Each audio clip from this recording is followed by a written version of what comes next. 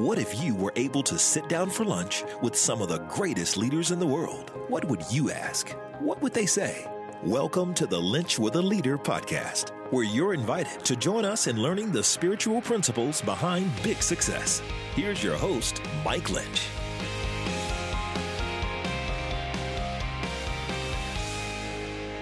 Welcome to episode 61 of the Lynch with a Leader podcast, where we sit down with some of America's greatest leaders and find out how they have led with their faith out in front. If I've never met you before, my name is Mike Lynch, and it is my honor to be on this leadership journey with you as we're all seeking to be the leaders that we were created to be in the space and the place that God has put us. Well, today is going to be a fun episode. We have had such a great fall here in 2019, hearing from so many interesting people who have such different vantage points on leadership. We've been on the NFL field with Jack Easterby and Daniel Jeremiah. We have been in the counseling office, in the pastor's office with Dr. Gary Chapman. We've been in the boardroom and the thought leader with Dan Rockwell in our last episode. Well, today we get talked to. In 2018, he was voted as one of Atlanta's most admired CEOs, and that's Mr. Pat Flood. Pat is the regional operating partner of Supreme Lending. He's been in the mortgage business for years and has carved out a reputation in that industry as somebody that has a heart for people and a heart for the Lord and a heart for business. Today, you are going to love hearing Pat's story. His story from how he grew up to how he knew this is what he wanted to do to having to start over and having to begin again. What an incredible story. But what I love most about Pat is his heart for the Lord and what he sees the platform that God has given him. You know, we always use that phrase, live out your journey in the space and the place that God has put you. Pat is doing that, and he is making a difference. So I want you to pull up a chair, and I want you to listen in to my conversation with Pat Flood. Well, Pat, thank you so much for joining me on today's episode of Lynch with a Leader. It is an honor to have you. Hey, I'm humbled, Mike, that you'd ask. So let's get working. Let's do it. Listen, you graduated from Winthrop University, 1985, and you started in the mortgage industry. Did you ever dream all these years later you would still be there? No, and I tell you that it's fascinating because my father-in-law probably 10 years ago, at one time in a conversation, he's very close to me, said, "Hey, do you still love the mortgage industry?" And for a moment, I told him, I said, I'd forgotten I was in the mortgage industry. I started in the business and had learned the trade, but very quickly I got in touch with the probably one gift that God gave me, and that was to influence and bear influence on the lives of other people. And it just so happened that it happened in the mortgage industry. But I enjoy what I do every day because it's, the industry itself is all about relationships and about people. And so that's where I have the best opportunity to bear influence for the Almighty. Well, you started with Home Bank Mortgage Company and then quickly ascended to the leader of that. What was it like to be on that Scream Machine ride that you were on during those years, those early years of Home Bank, when your role began to change and things began to grow in that? You know, it's so interesting because I started in the company that became Home Bank. It was a company called Home Federal Savings and Loan, and there were two principals that were running both the mortgage company and the bank at the time, and they were very bright individuals and very talented business people, if you will. They hadn't really planted a seed to build, something that was distinguished from a cultural standpoint. And so we became a cultural clash after I started becoming very influential in the company in terms of the business effect every day I was having, growing the business, creating a culture. We wound up, and I sat down and I said, "Listen, guys, as gentlemen, I'm not going to lead the organization, but I don't think it's going to work out that we're going to stay together." And we worked through that very difficult conversation, difficult time afterwards. But it was really at that moment that God was just putting on my heart that there is a purpose for business that, simply put, most people don't get. If you're a Christian, the assembly of people can only be if you're in a position of leadership for one purpose, and that is to foster and facilitate that people that know God will love him even more by being involved with it. And for people that don't, will get a chance to get to meet him through the reflection of his character in everything you do from the culture standpoint. So, it was a interesting moment, and I put my job on the line to have that conversation. But, after a long walk on the beach with my pops, I realized that I didn't have any choice in it, and that was okay. I wasn't afraid of losing my job. I was afraid of disappointing the Almighty God. It was living out your faith in what you do every day, something that came natural for you. Sort of, what was the evolution there that you went through? From the time I was a little boy, I was, playing sports. So, growing up in Miami, I played baseball, football, basketball, and all the youth leagues. And I was blessed to be a really, really good athlete. And my dad one time told me when I was walking off the football field, I was quarterbacking a 12-year-old team. He said, "You are one heck of a leader." And it stuck in my mind because it just felt like it fit me, like he was telling me the truth about me. And it was and is probably the one thing that God gave me that is distinguished about Patrick Flood. He anointed me, I feel like, to bear influence on other people. And I'm not better for that. It's like the parable of talents, right? It's just the talent that he gives you. You own up to that. And it's interesting because that same year we won a bunch of games. The coach at the end of the year told my dad, "Hey, Tom," which is my dad's name, he said, "It was a pleasure playing for your son this year." So, the idea, so I think, over time, when I got into business, Mike, the biggest thing for me was the knock on the door when I was taking responsibility for people. I felt this amazing responsibility to be a benefit to them. And so, the Bible was sitting on my desk, the back of my desk, and I started reading it every single morning at work. And it was like almost amazing that every day it played itself out where people would tell me, "Wow, that's really wise of you," or I would make a choice and a decision that didn't seem like it was consistent with the protocol of business, but people seemed to be drawn to it and attracted to it. So, I started becoming, kind of a serial reader every morning and have been ever since. And I made a commitment that I was not going to deviate because business has certain processes and protocols in the world that we live in. Because, it's like I tell folks, when Warren Buffett meets the Almighty God, he is the Oracle of Omaha, considered on this earth to be the greatest investor to ever live. I don't think the Almighty God is going to say, "Wow, I've been waiting my entire life to meet you. You're the greatest investor in history." So I think he's going to very quickly get to, not to judge Warren Buffett because I don't know the man, but it's really about the influence that we bore on earth with the leadership opportunity that we were given. And I remind myself of that every single day, that it has nothing to do with me. It has all to do about what I'm going to do to invest in the lives of others and hopefully make a difference to the kingdom. And you guys did a phenomenal job with that at Home Bank. I got to be a few of those years. You were very close with my mentor and the guy that really poured into my life, Ike. And because of that, I got to be around you guys a little bit. And man, you were very open there at your company about your faith, very open about, I remember being there with Dr. Bruce Wilkerson as he shared. Yep. And man, those are just some powerful, powerful moments there with your company.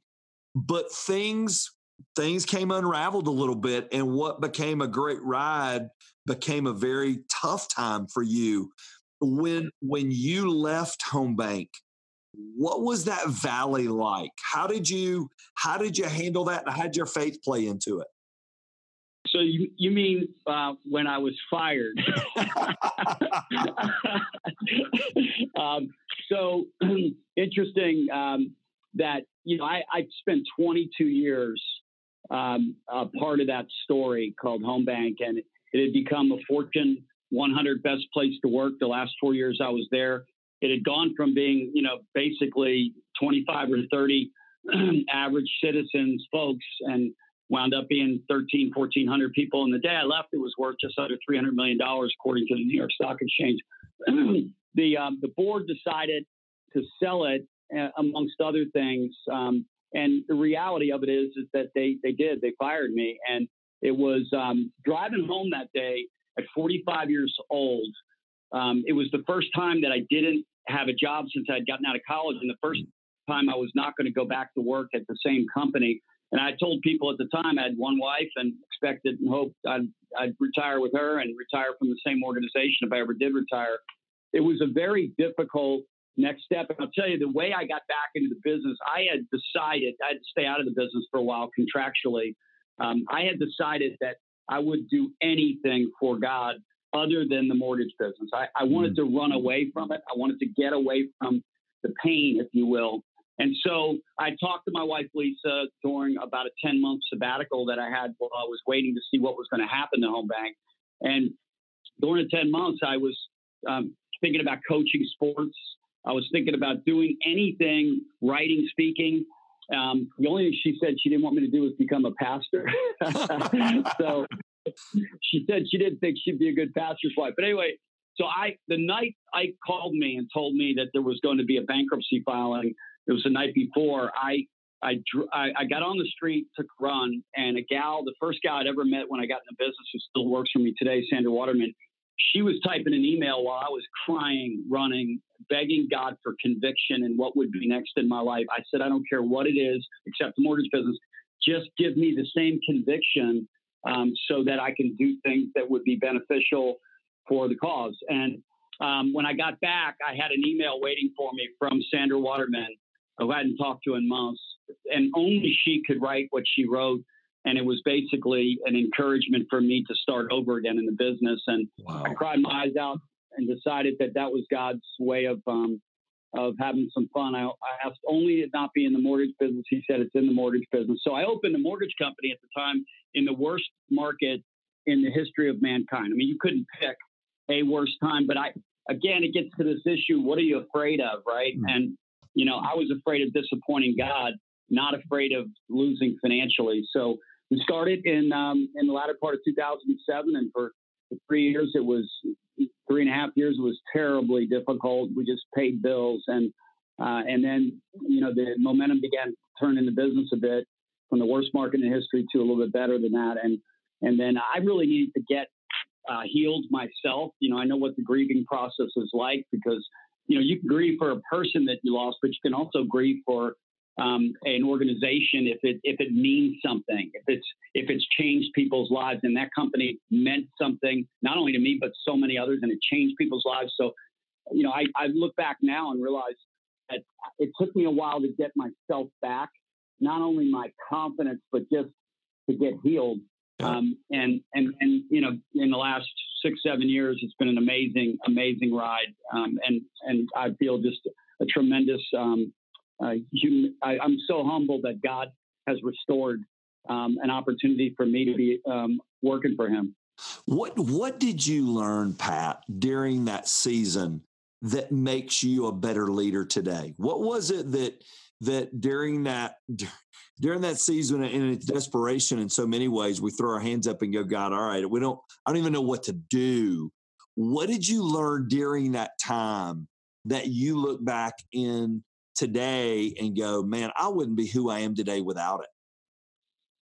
What I learned is that I love the book of Job because, the truth is we all will have a version of that as a part of our own lives. And what I have learned during that period especially is that I can't worry about what others say or think about me. What I need to continue to focus on is asking God for direction so that He can confirm, so that I can get convicted about the things that I'm doing with the talent that He's given me. And then I need to have a trust and a confidence that circumstances currently can change very quickly. Both the season can go from good to bad or bad to good, but He expects me to trust Him regardless of the circumstances. And when I see many people today, Mike, I see them and their circumstances create either anxiety or fear or create worry and fret. And God tells us not to do any of those things, but to trust completely Him so long as we're doing the things that we need to be doing, that he's called us to do, the circumstances in the season, they change. And the reality of it is that we all have to go through that time of adversity in our life. And if we'll accept it rather than reject, most people pray, "Dear Lord, make everything go exactly the way I want it to." Amen. Instead of, "Dear Lord, whatever the design is that you have for my life, I want that to happen. I'll accept it the way you design it because I know it's beneficial for me in the long run. It will bring something out of me that doesn't currently exist, that ultimately leaves me in a position where I can be a better influence to others and tell a story like this one." Boy, that's so good. And I love that because everybody's going to walk through that season. Yours got to be in the public spotlight. Others, people may never hear about, but it's equally as devastating. And I love that little phrase, "accept it," and learn from it, because you go from that valley. When you went on the run that night and she was typing the email that I think God had probably prompted her heart to type, little did you ever dream in 2018 you'd be voted in the Atlanta Business Chronicle as one of Atlanta's most admired CEOs. At that point, when you went on the run that night with tears in your eyes, did you ever even dream that would be possible again? No, and I'm sure my high school principal and my college president are surprised as well. Hey, we don't take votes on that, man. Well, what happens is when I look back now to that night, the one thing that I think we get wrong, Mike, is, especially in business, I had this conversation with Ike, I've never read about anybody retiring in Scripture, right? And retirement is a relatively new generational idea the last 75 years. And why is retirement something that people decide to do? Because people work purposefully now for money, as opposed to working purposefully for the purpose, and the purpose of affecting and influencing the lives of others with whatever it is that treasure-wise that God has given you. And when you do that, the idea of retirement or the idea of making money just doesn't get in the middle of it. And so what I found is that people are drawn naturally to leadership and to culture that they know cares more about them and about influencing them, encouraging them, holding them accountable than how much money they could ultimately make. Of course, we all want to make the most money we can make. I mean, there's no one I've ever met that says, "No, I want to make less than that."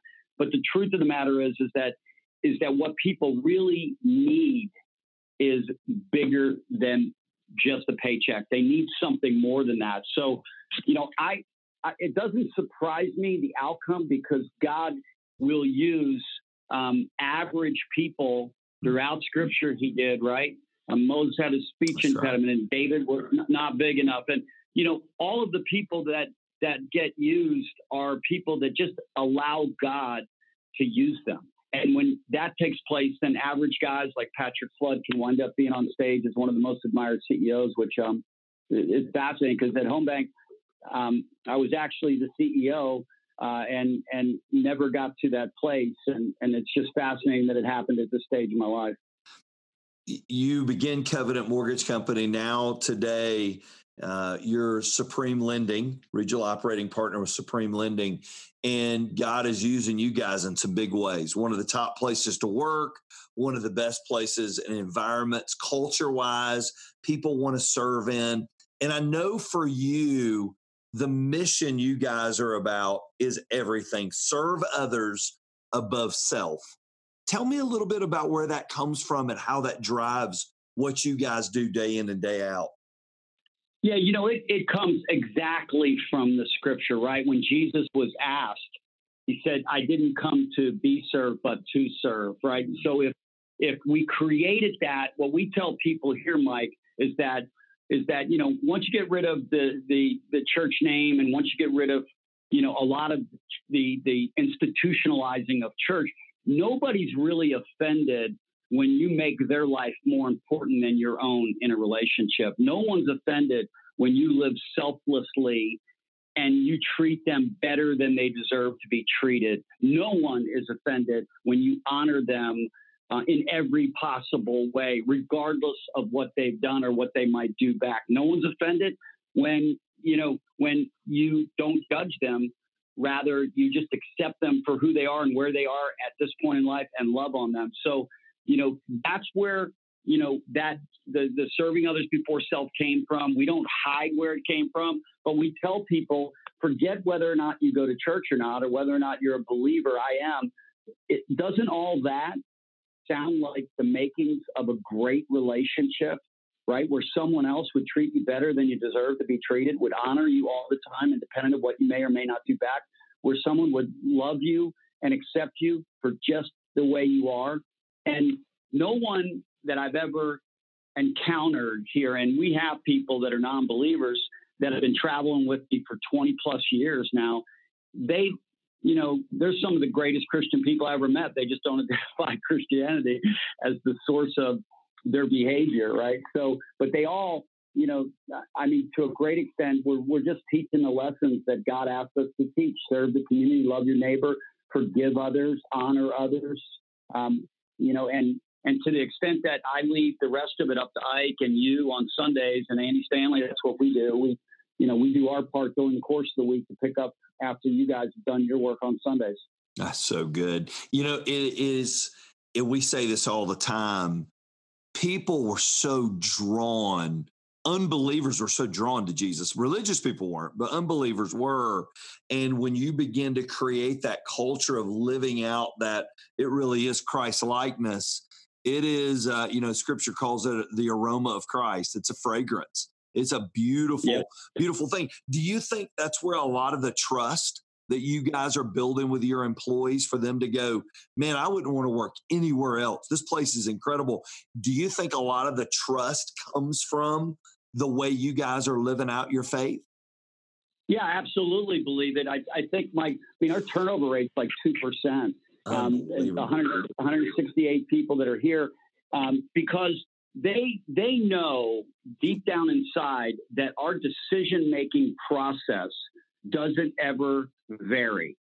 It's always through the prism of serving others before self, and we never put money in front of a human being ever. And what happens under that scenario is when people believe that they matter, that they're the highest priority. And, a lot of people that are not in those cultures think, what are you really nice to them? Yes. That doesn't mean you don't hold them accountable to a high standard. I mean, my dad is the greatest father on earth in history, in my view. My dad, as I always describe him, on his best days, I saw the Almighty Father on earth, right? But he was he's the unconditional lover, my dad is, always accepting his son, no matter the circumstances.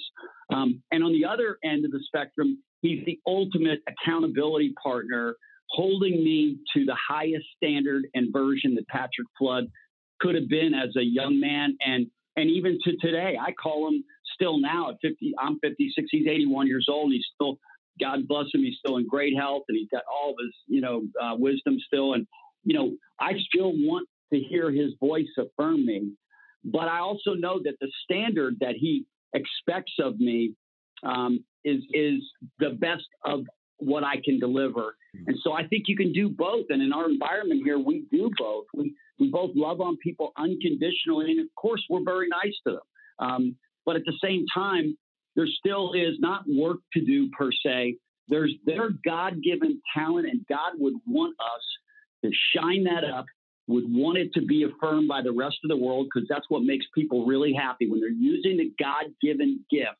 not to make money, but to allow the world to experience the gift that God gave them in the workplace. When that happens, joy takes place with them. They feel that affirmation from others about their own gift. And that really is kind of the secret sauce, if you will. And it's not all that secret anyway.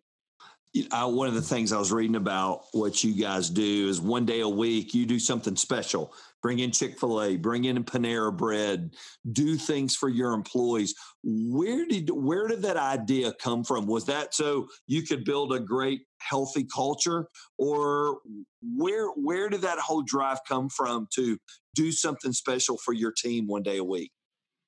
One of the things that came out of the rebuilding was, and I told Lisa this because she was really a big encouragement. My wife is just like my best friend and soulmate, and she's amazing. But she when I told her that we were going to, that I believe God was calling us to do this, and I think, we're going to cap out at about 150 people. She said, "Why is that?" I said, "Because then I'll know every single person's name."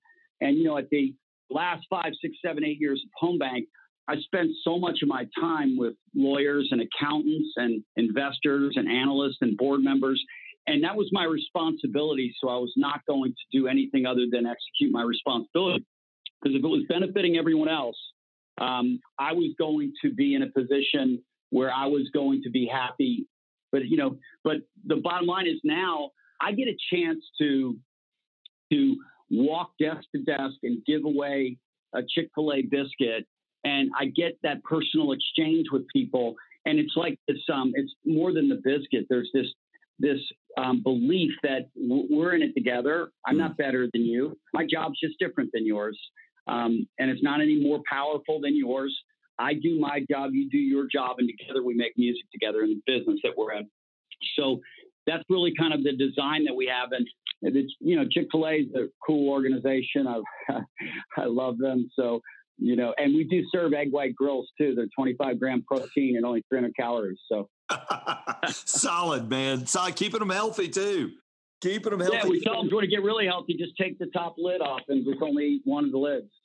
That is so good. That is so good. We were talking even before we went on today about one of the things that you've worked on there is a goal setting program for your team, personal, professional best. Tell everybody a little bit about what that has done for your organization and even what it's done for you as y'all have walked this journey together. Mike, this is like the greatest thing in my life today, because what I fundamentally know about Patrick, and my dad helped me with this when I was growing up, is that, I never forget I had this ball game I'm playing in. I hit 4 straight hits, and at the end of the game, we were killing the other team, and I kind of lost my focus, and I flew out, and I get in the car afterwards, and I'm, expecting all the other dads probably wanted me to be their kid that night, right? My dad asked me what happened the last time I was up. He knew that I lost my concentration. He didn't care about the 4 hits.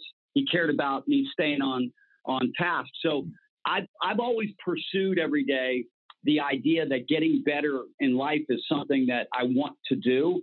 And then I identified, I was in prayer about 4 years ago at the end of the year, like, Lord, is there something else you want me to do in stewarding the people that I'm responsible for? And this personal, professional best idea came to bear. And so what we know, Mike, is that all of us share 6 areas of life in common: family and relationship, health and fitness, personal finance, fun and recreation, faith and community service, and business.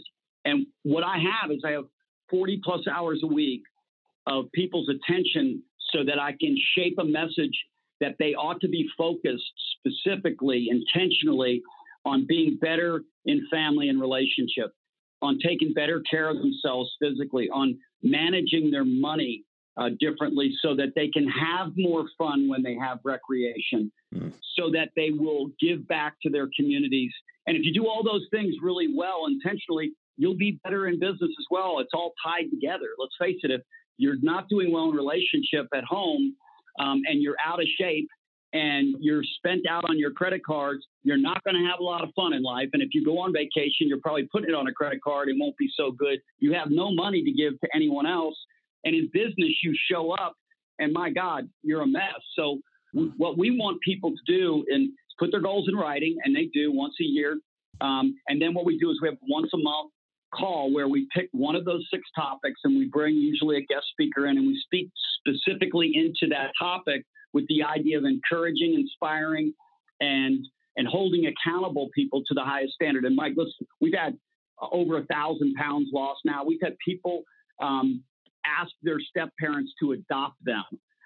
We've had reconciled marriages. We've had reconciled mom and childs. We've had people pay off their debt and down their debt, going to the Dave Ramsey groups. We've got so many stories now because we've just made it important that they think about becoming their best, writing their best life story. Because most people just get up every day, and if you ask them, how you doing? Just trying to make it through. Just trying to get through another day. And life is so much bigger than that. I don't care where you're at right now. It can be so much better than that if you'll simply take the time to it's like the GPS system, right? You put the destination is, you know where you are, you get a plan to get there, you get on the road, and you have a voice of accountability. So we're doing all those things that are really pretty simple, but intentional. And what's happened now is we have stories after story after story of people making life change. And I see it in them. They can't wait to tell me about the things that they're doing. And I'm doing the same thing. I'm telling them the stuff that I'm working on in life, so that we're all vulnerable to the extent that we all have stuff that we need to work on. But at the same time, we're all intentional and purposeful. And, it's one of those things, doesn't cost anything. Although I give away a lot of money in the program, every time we have a meeting, I give away probably, $5,000 or $10,000 randomly. And otherwise, if people are writing great stories, I want to reward them and incent them to do so. But the program itself doesn't cost anything. And for a leader, it's what great coaches do, right? And make people take responsibility for honing their craft, not just in the profession they're in, but in their life at large, And so we want people to be better parents, better husbands, better sons and daughters. We want them to be better community servants. We want them to be in better shape, et cetera, et cetera, et cetera. And that's what we're up to these days with Personal Professional Best.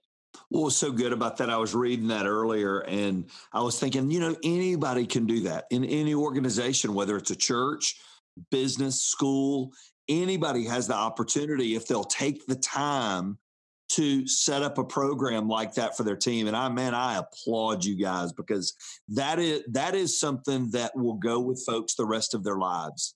And that's right. That is incredible. Who is somebody that pushes you? You're a driver, you're a pusher, you're a guy who sees vision and sets vision and goes after things. Who is that voice in your life that you go, here's somebody that I really admire, that I'm really trying to live up to, or here's somebody I really try to model my leadership after? Anybody like that in your life? That's a great question. So there's my dad is ultimately, we call him in our family the source. Is like the most amazing guy I've ever met, because he is planted the seed of faith in our entire family. So he's somebody that I want to do my best for. He's not at that place in life now, other than All Things Wisdom, where he's giving me necessarily ideas. But, when I first told him I was thinking about doing this, he said, you're on to something, man. I'm telling you, it's so simple, but it's so profound. And he's on our program, by the way, Dave Wadded. He says that his goals, he's probably the most detailed guy that I have in the program right now. It's fascinating. My wife is someone that she doesn't say anything other than I want her to look at me in a way that I know that I've made her proud with the things that I do in my life. All right, I'm gonna lose a couple fans here if I have any that I've gained so far. I should caveat by saying I like Georgia too, but my money went to Tuscaloosa, and I think what Nick Saban is doing right now. There's great coaches, Coach K up at Duke, that are doing the same thing. I heard when Dean Smith died, 4 or 5 years ago, they had like 4 decades of players come on, and it was really a profound moment, Mike, because I was listening for sports talk for like 2 hours. These people come on and talk about Dean Smith, who had played for him. Nobody talked about basketball.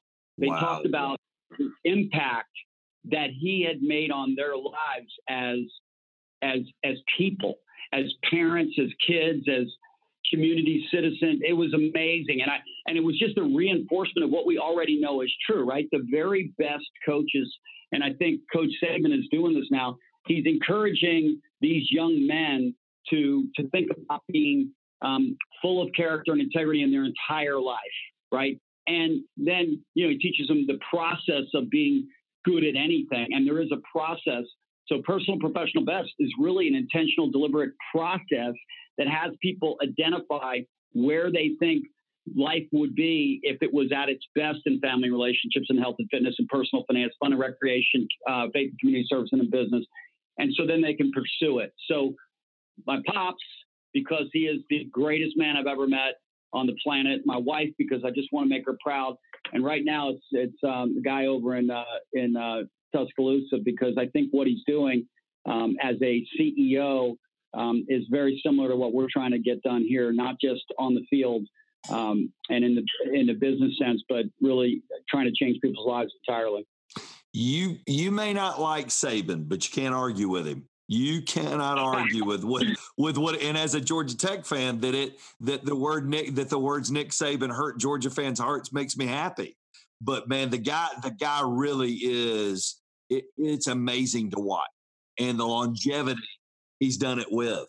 There's a different version of him now at UGA. I mean, Kirby Smart is. That's right. He's a tremendous guy first, and he's doing a lot of the same things his own way from, his style, but, he's getting to the same things. He's going to talk about the same things about kids owning up to be their best in life outside of just football. And I really think a leader that's worth his salt isn't judged by God on how much money they've made or helped others make. I think that is God's business. I think our business, that is the outcomes, our business as leaders that claim, what we claim in terms of our belief and have the hope that we do as a result of it. Our job is to affect and infect people so that they see better for their life. God wants us to take good care of our relationships and honor our spouses. He wants us to take care of our bodies. He wants us to be good stewards of the resources that we have and not live in stress financially. All the things that we're doing are really just affecting and infecting the way people live out their lives. And if we have any meaning as leaders, I think we do that. Didn't you love that time with Pat? What I love is I'll talk to people from crazy different worlds, crazy different industries, different backgrounds, different stories growing up. But when you have a heart for the Lord, it combines your heart with everything else. And it makes everybody's story so different, but it also makes their stories so similar. And Pat's heart for Jesus and his heart for people is really unmatched. And I've seen him up close and personal, and got a very, very good friend that's worked with Pat for years. And he just swears by the man that he is. And after spending that time with him and on some other things I've done with him before, I have absolutely no doubt that what you see is what you get.